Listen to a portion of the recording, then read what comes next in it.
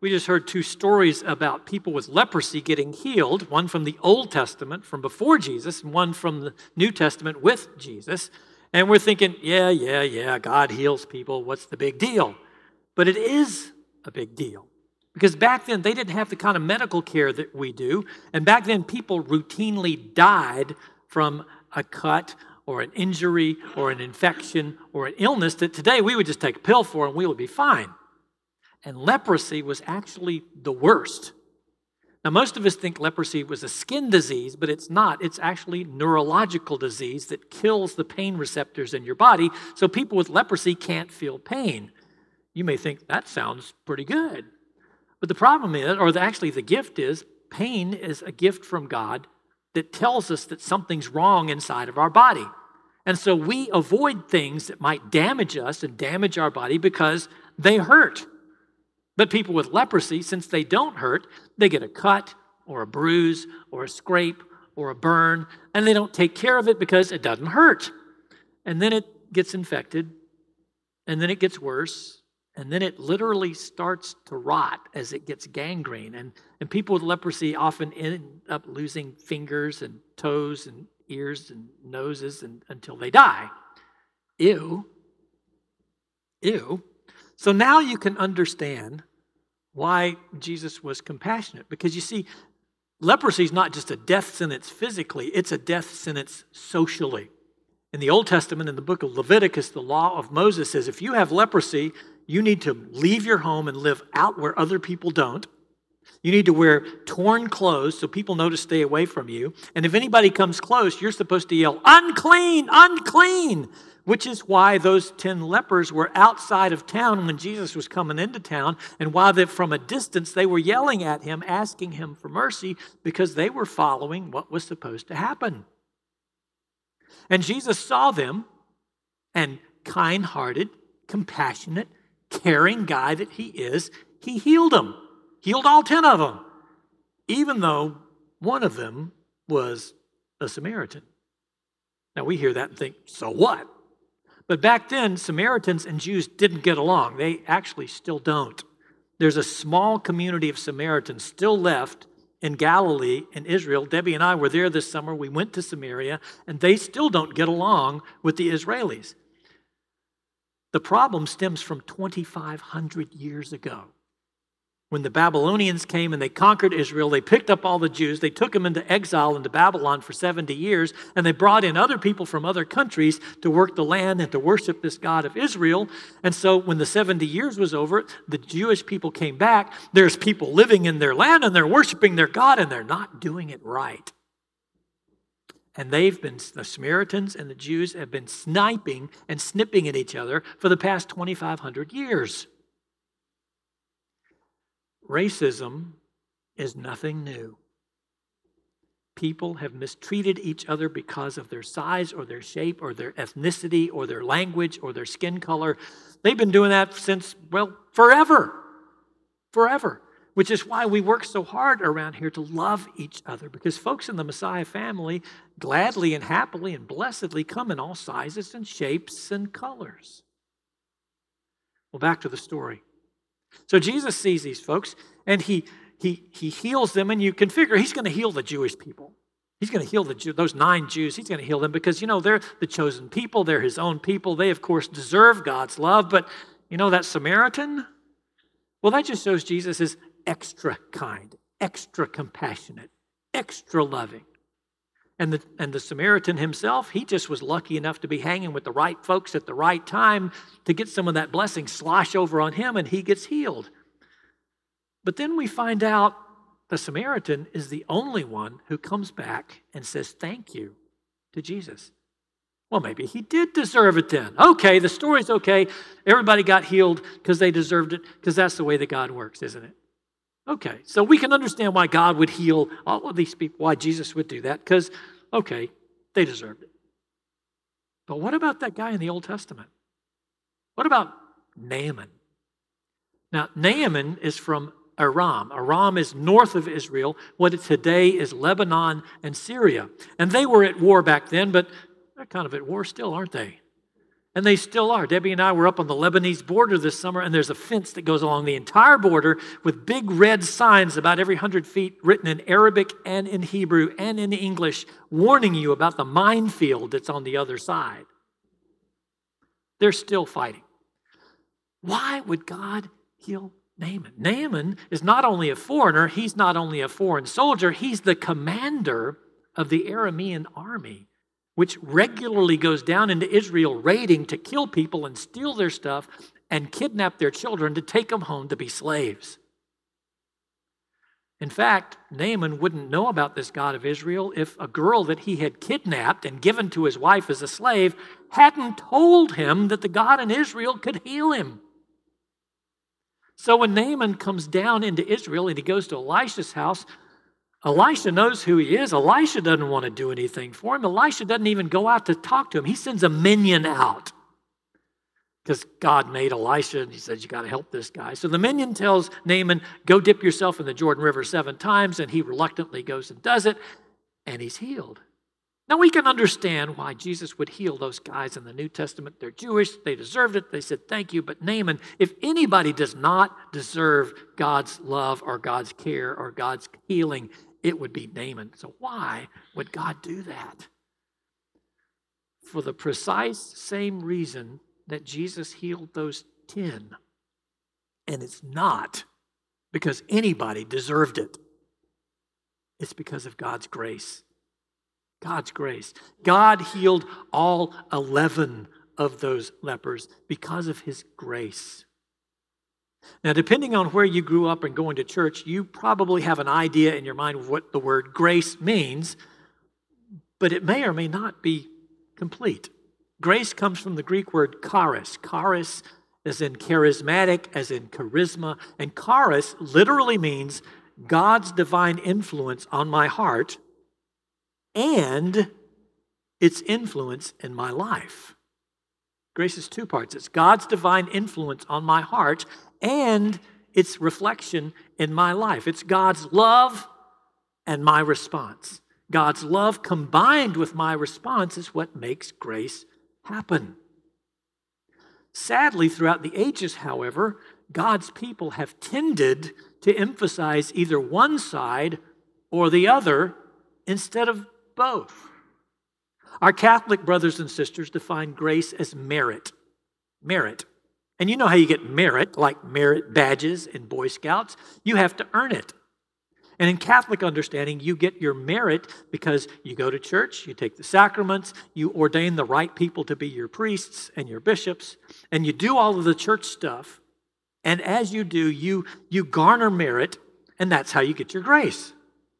And that's why so many of our former Roman Catholics among us feel guilty all the time, because we all know none of us deserve God's love. We all know that we mess up. We all know that we make mistakes.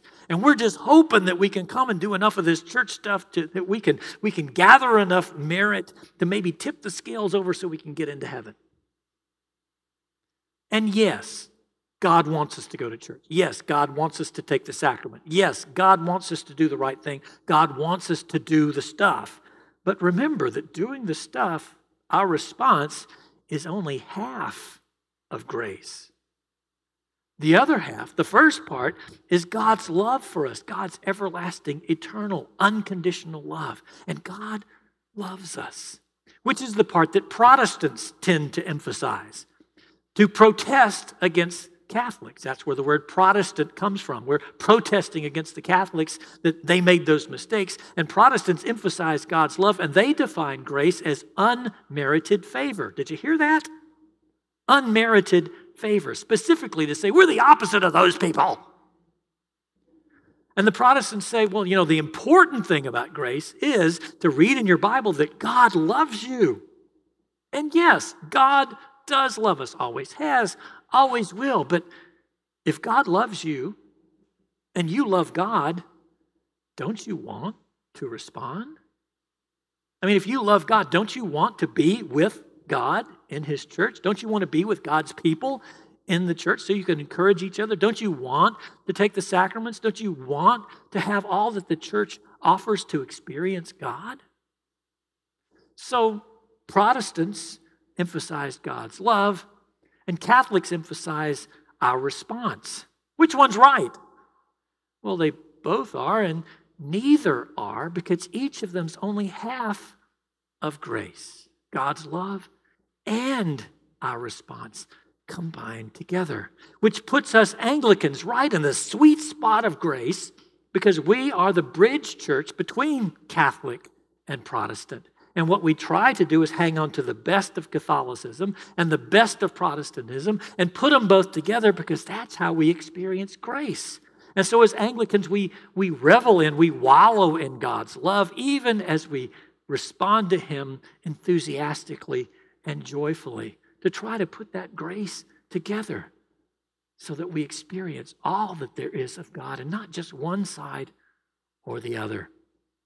Now, the good news is, in grace, God always loves us. He always does His part.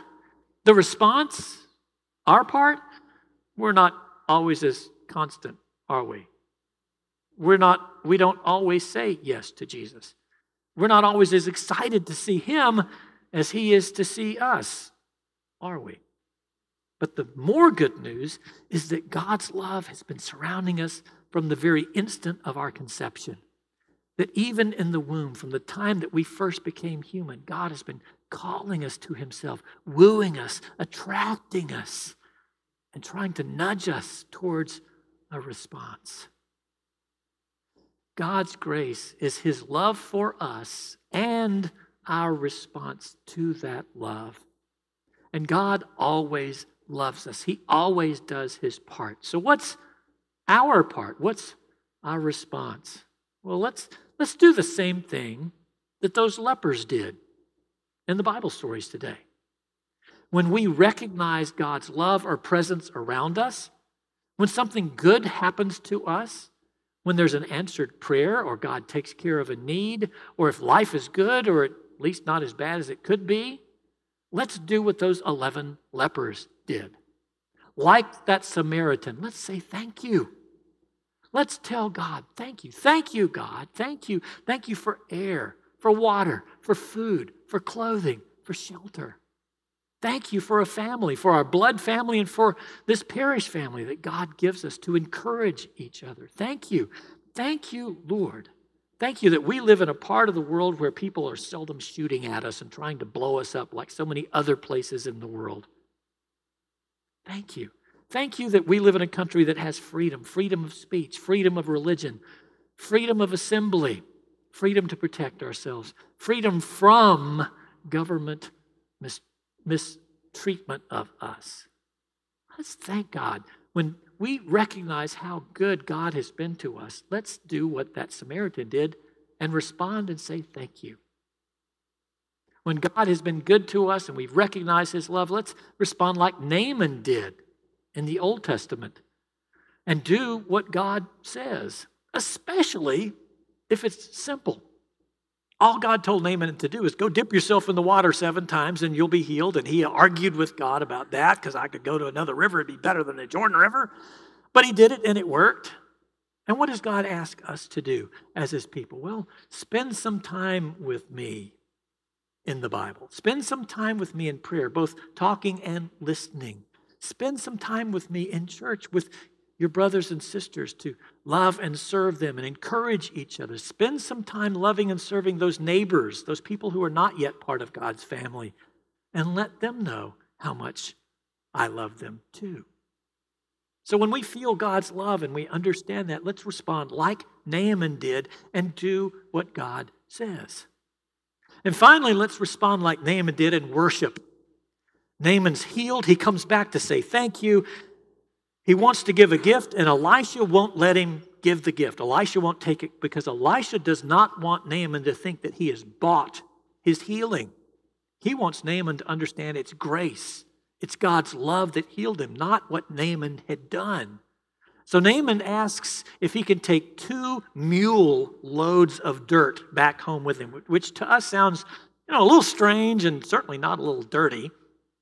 But he takes those home because in those days, people thought that gods had geographic jurisdiction, that they were kind of like the police. A police officer in the city limits of Orlando is a police officer there. But if that police officer comes to Winter Garden, they're just a citizen like the rest of us. They just dress funny and carry a gun. And so they thought gods were that same way, so that if you're going to worship the God of Israel, you need to be in Israel.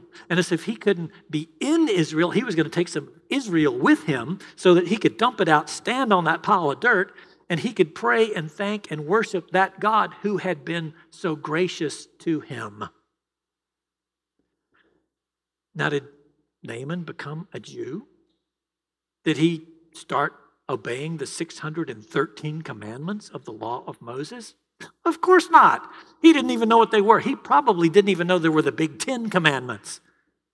But he was smart enough to know if he's going to worship this God, he probably shouldn't worship another God. So he asks Elisha for forgiveness in advance, because he knows that when he goes back home, part of his job as the commander of the army is he carries the king into the pagan temple when it's time to worship the idol and the statue that's in there. And he says, when I bow down with the king, would you please forgive me?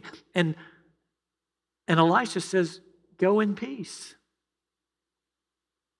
Which means the worship that we offer God from our heart is more important than necessarily obeying all the commandments or doing all the right stuff, which is good news, because what's the right way to worship God? Well, it depends on where you go to church, depends on where you grew up, depends on what your culture is. But what that means is our response from our heart. That's the important part, which means let's worship God. Let's worship God in spirit and in truth.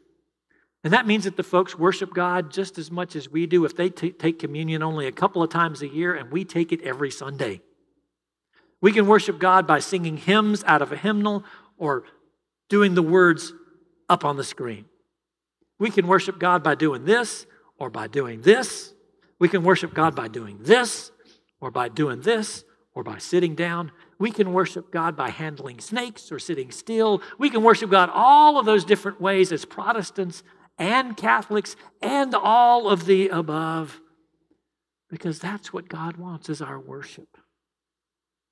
Grace is God's love for us and our response to that love. And the good news is God always loves us, always has, always will. God always does his part, his half of grace. What about us?